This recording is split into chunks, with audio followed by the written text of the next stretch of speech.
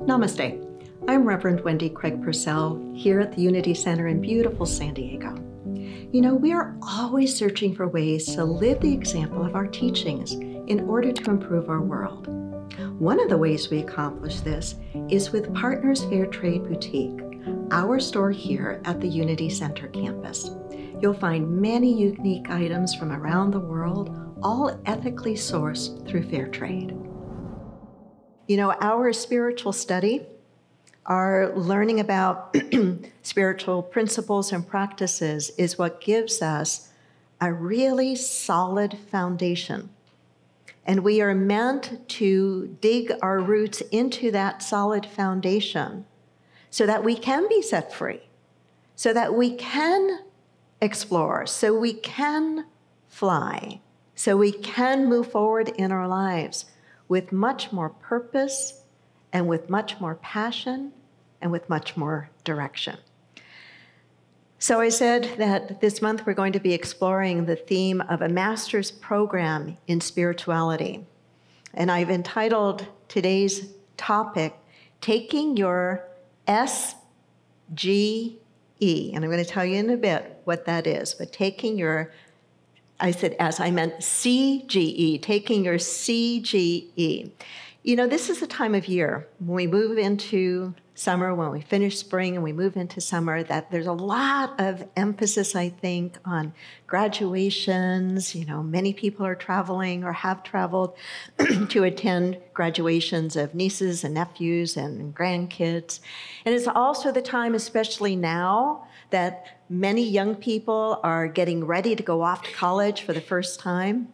I was down in Mission Valley yesterday doing a little bit of shopping, and I was in Bed Bath & Beyond.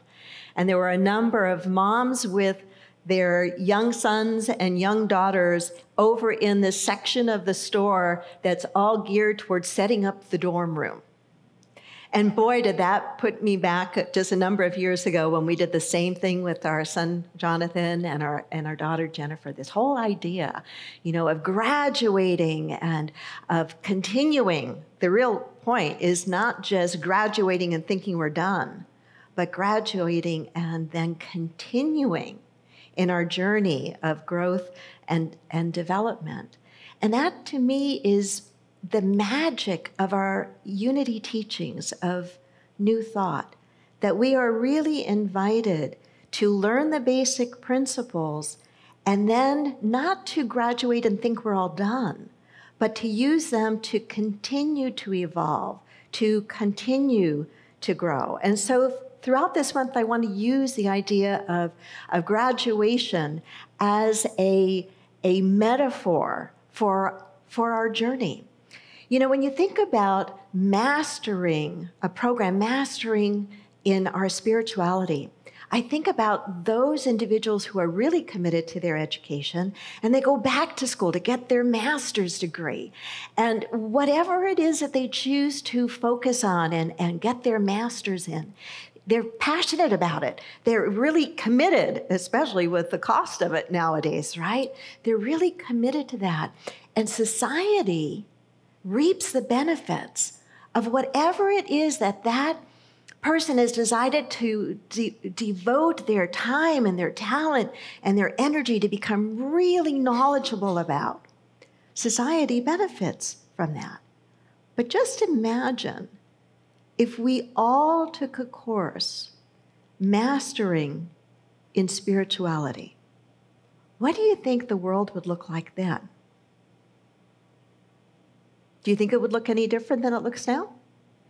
Better. Yeah, I think so too. A whole lot better. A whole lot better. To master in one's spirituality. Unity says of itself that we are spiritual, not religious. Now, that's become a very popular phrase in recent years, but it's been very true of unity in our more than 100+ years of existence, having been founded in the late 1800s, 1886, 1889, thereabouts. And we've always been about spirituality. Spirituality, and the difference between, to me, the difference between spirituality and religion is religion is usually about a lot of rules and regulations, usually defined in a very specific way. You learn a lot about stuff. You might learn a lot about the church. You might learn a lot about God. Whereas spirituality is about having an experience of it, an experience of the divine, an experience of God, an experience of our absolute oneness and infiniteness. Does that make sense? It's very different than just saying, I belong to this set of beliefs. In many ways, that demands a lot less of us than this does. But I think you and I are in this because we somehow have recognized what's missing in the other. And so I want to ask you to kind of take a little bit of a journey with me. If you were to assess where society is now, where society is operating now, using the metaphor of school and graduation, would you say that society is at the kindergarten level? Or is at the elementary school level? Or middle school? Or high school? Or college? Sometimes I think we're at preschool. Yeah? So, where are we as society? And then, when you look at yourself, where would you say you are? Are you operating spiritually at what we might say is a kindergarten level, elementary school, middle school, high school, college? Where are you? And I bet if you really take kind of an honest look at that, it depends, doesn't it?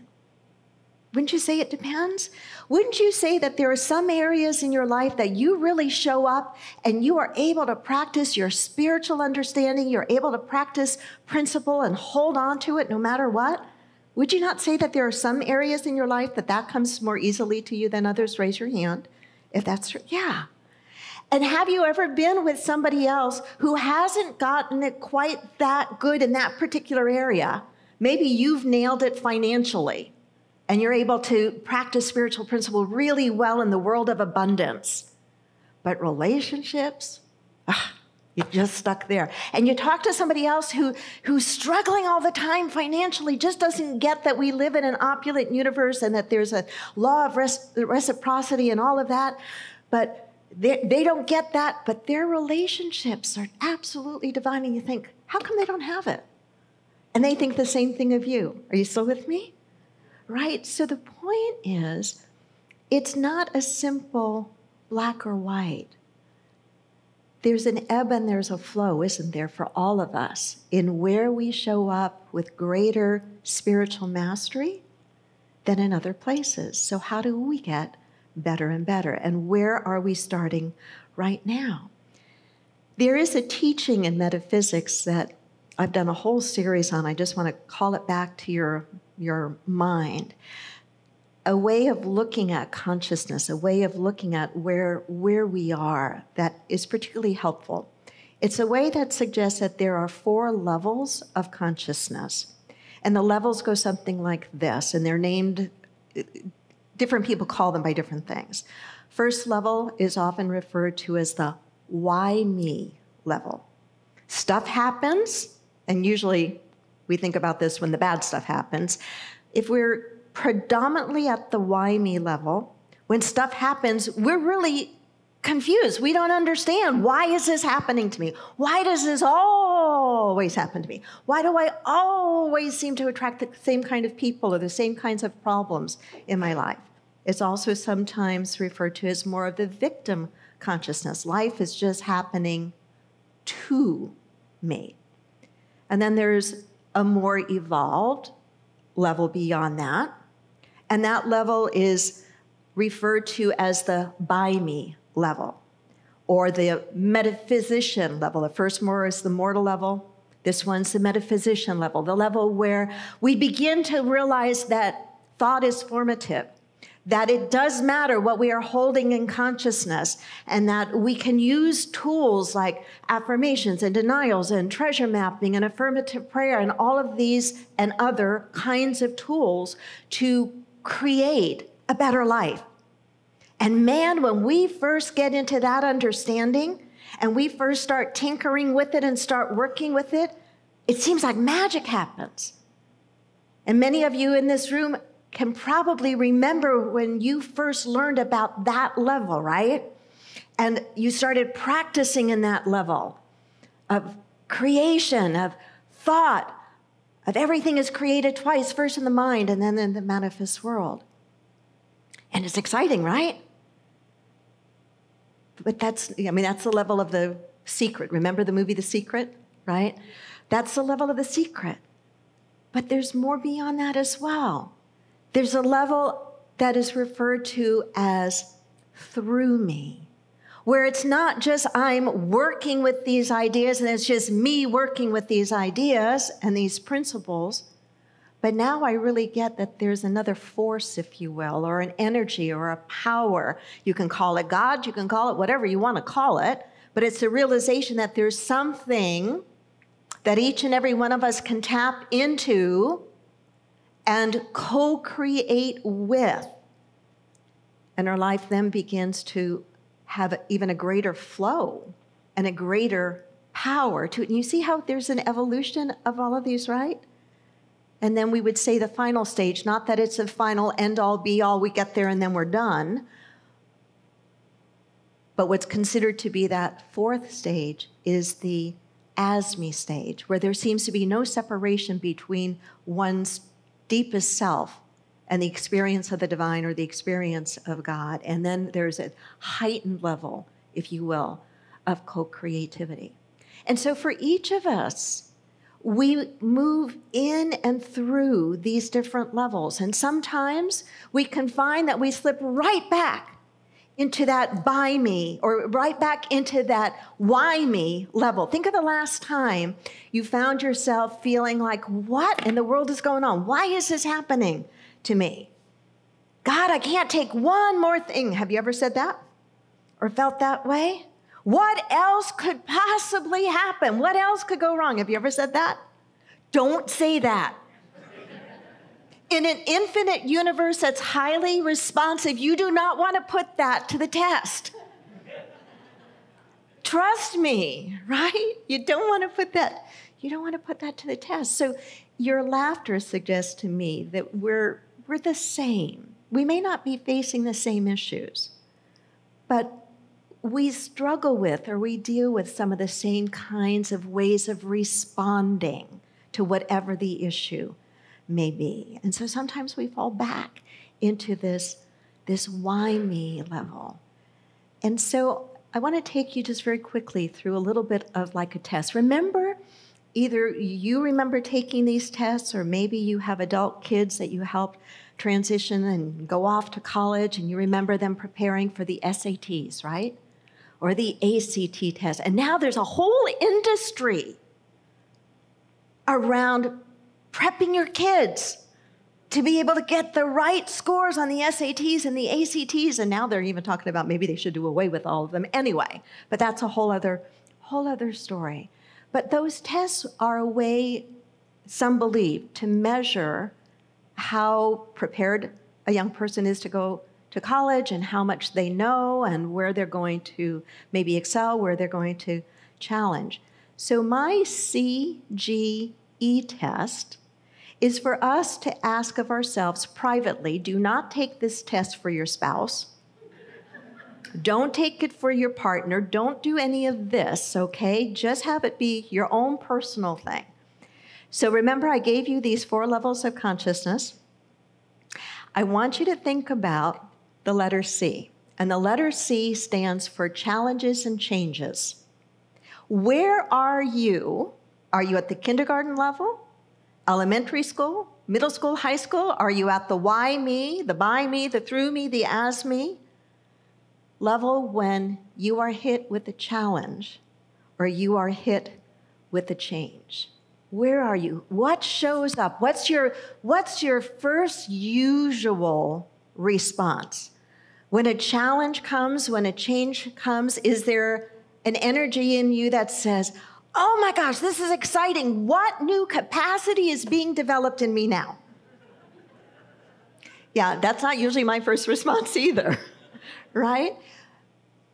So we notice what our first response is, but we remind ourselves if the first response is more like the why me response, we quickly remind ourselves that there's a different way of being with it. There's a different way of being with it. What we're really talking about is realizing that there's a gravitational force in our lives. There's a pull. What is it in physics? An object at rest will stay at rest unless there's a force that pushes upon it. Did I get inertia, right? And so, if you think about a rocket, do you realize that about 90% of the fuel is used to just lift that rocket in takeoff? That's why for us, the getting started part can be so hard. That's why it can be so powerful to be in Sangha, to be in community of like-minded people, not to isolate and only be with like-minded people, but to make sure that you've got a bit of a network of like-minded, like-consciousness people so that you can overcome your own inertia, that you can overcome the tendency to just stay stuck in the why me level or even the by me level. Do you know how exhausting by me can be? Do you? Let me tell you. I go to fix-it mode. I don't stay really in why me very long at all, but I go right into fix-it mode. I've got a really active mind. I'm nicknamed in the family Lady MacGyver because I can almost always figure out a way to make something work. I really can. You might laugh at the way I get it to work, but almost always I can get something to work. And to some extent, I like that part in me. But where it becomes exhausting for me, and I bet for you as well, is if we just operate when challenge and change comes from the by me level, we are leaving God out. We are carrying the whole dang load ourselves. We're trying to do all of it ourselves, probably not even consciously. We're not even thinking about it. We're just so hardwired that way. And so taking our assessment, being honest with ourselves, where do I seem to stay when change and challenge happens in my life? Am I stuck in the victim mode? Why me? Do I just go right into fix it, carrying all of it by myself? Or do I take a breath and go, wait a minute, there's something more that I can open up to. I don't have to figure it all out myself. Does this make sense? So if you find yourself exhausted all of the time, and I'm not talking about the physical exhaustion that a good night's sleep can relieve you of. I'm talking about the deeper kind of exhaustion. It may be that you are stuck in that by me modality and not leaving spirit or the divine or whatever you want to call that something more, any room to work through you and as you. So that's the C. The G is to explore your relationship with God. Where are you? When I say the word God, what comes up for you? For some of you, nothing negative comes up. For some of you, when I say the word God, you don't have any buttons that get pushed with that word. And for some, whether here in this room or listening online, it's like, I don't like that word. I can remember having those exact same feelings. In seminary, I didn't want to use the word God. That's a problem in seminary. I called God George. That was my shorthand. I don't know why, and it wasn't because of the movie Oh God and George Burns, but I just called him God. I called him George because I couldn't call him God. Because the God that I grew up with was not what I believed in. I didn't believe in an old white man. Never mind, I could get political here. I didn't believe in an old white man sitting up in the clouds. I didn't believe in a punitive, anthropomorphic concept of God. But I did believe in something. And I didn't believe there was only one way to come into an understanding of that something. And I didn't want somebody just to tell me about that something. I wanted to kind of experience some of that. So I ask you, where are you with that? Where are you with your concept of the one universe, if you call it universe, higher power, if you call it higher power, God, the Buddha, whatever you call it, where are you with that? And more importantly, when I say where are you with that, how active are you in your relationship with that is really what I'm asking. There are many who have a casual relationship with spirit, meaning they check in with spirit when their life is falling apart, when they're really hurting, when something really big and tough and difficult has happened. And I'm not saying don't turn to God during those times, absolutely. But too many people have a very casual practice. And what I know is just like you don't get a master's degree with casually exploring a subject. You don't get a PhD with casually exploring it. You put your whole self into it, right? There's a certain commitment and devotion to the exploration of that.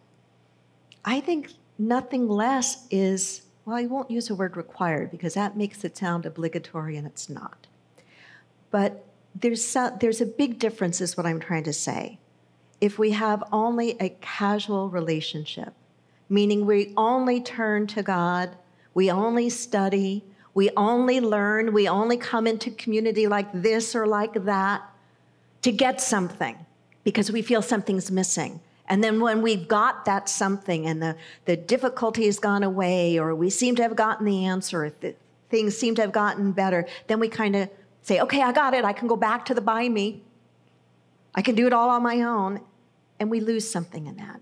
So I just ask you, kind of notice that and be honest with yourself. Don't take your spouse's inventory, yours and only yours, but where are you in your relationship with the divine? And then the last, the E, has to do, and you're going to go, well, that seems odd. I get challenges and change, and I get the God thing, but why is she saying that this other part is to examine where you are and how you are in your relationship with the earth itself? And I think there's a direct connection and an important link. And it is that there cannot be a separation between who and what we are as spiritual beings and the way that we walk upon and live upon this earth. Many indigenous peoples have understood that far better than some of us in our culture and in our mindset. But it matters. And it matters because we all matter. We all matter. It was Chief Seattle who talked about the idea that we are all part of an interconnected web. And whatever we do to one part of the web does what? Impacts all of the web. All of the web. And so as we grow and evolve spiritually, it becomes much more natural for us. It's a natural progression for our circle of interest and concern to widen and broaden. As we grow and evolve spiritually, we still care about what's important to us personally. We still care about our family, but we also care about the whole human family. Not that we can fix everything, because we can't, but we begin to ask more deeply, how does the way that I live on this precious, beautiful planet impact not only me, but others, and not only the others that are sharing this beautiful place at the same time I am right now. But how about the next generation and the next generation and the next generation? I'll close with an appreciation for our unity movement. I've been in unity since the mid-1970s. I found unity when I was either a junior or a senior in high school. I should say I was introduced to it. I didn't stay in the beginning, but I was introduced to unity when I was still either a junior or a senior in high school.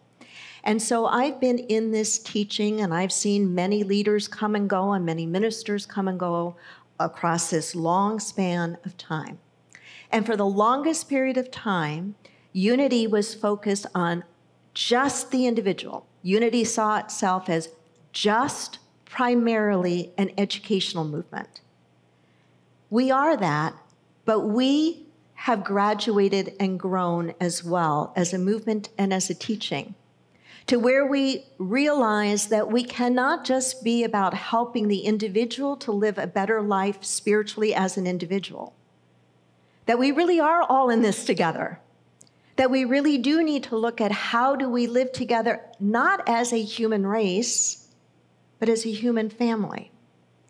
And so in the more recent years, and I do mean relatively recent, like 2015 and 2019, I believe I got the years right, unity has finally started to take some positions and some stands on issues in the world that impact our human family.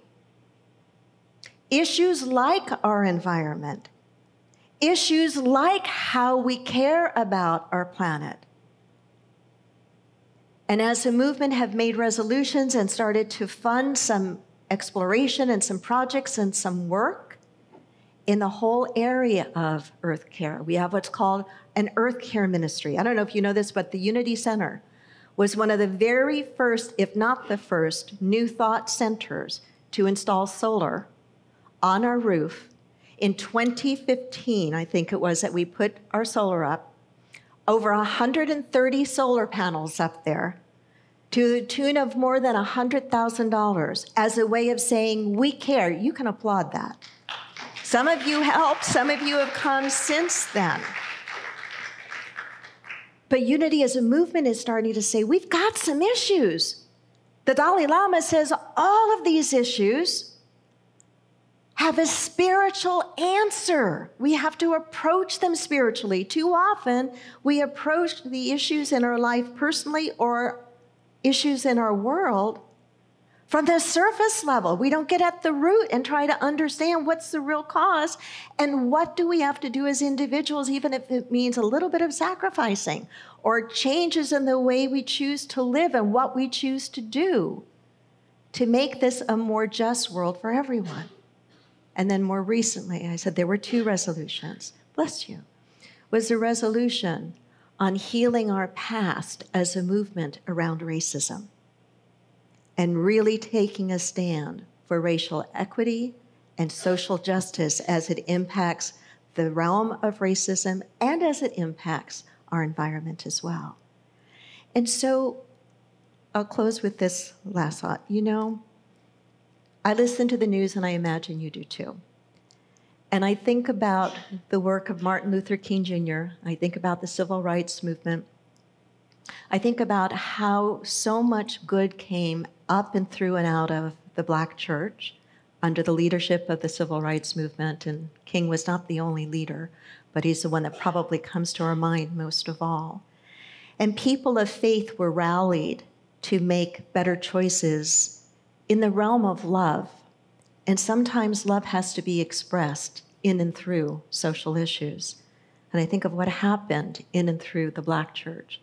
And I step back and I look at what's happening in the extreme of the religious right. And I don't know about how you feel, but it frightens me.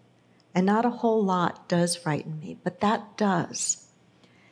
The marginalizing of people, the taking away of basic rights, and how in the religious right, I applaud them. They address these things out of their theology. I don't agree with it, but but I applaud them because they're speaking to the minds and hearts of their followers and saying, take action here. Does this make sense what I'm saying? We have to stop being afraid of doing that in New Thought. We have to say that people of the consciousness that we have can't just keep this consciousness to ourselves. I'm not talking about proselytizing, and I'm not talking about converting other people, but we can't keep these teachings and this consciousness to ourselves and only work on improving our lives. We have to have the moral courage and the spiritual maturity to graduate and apply this in a very vocal, very clear, and very purposeful way toward the very real issues that we're facing in the world.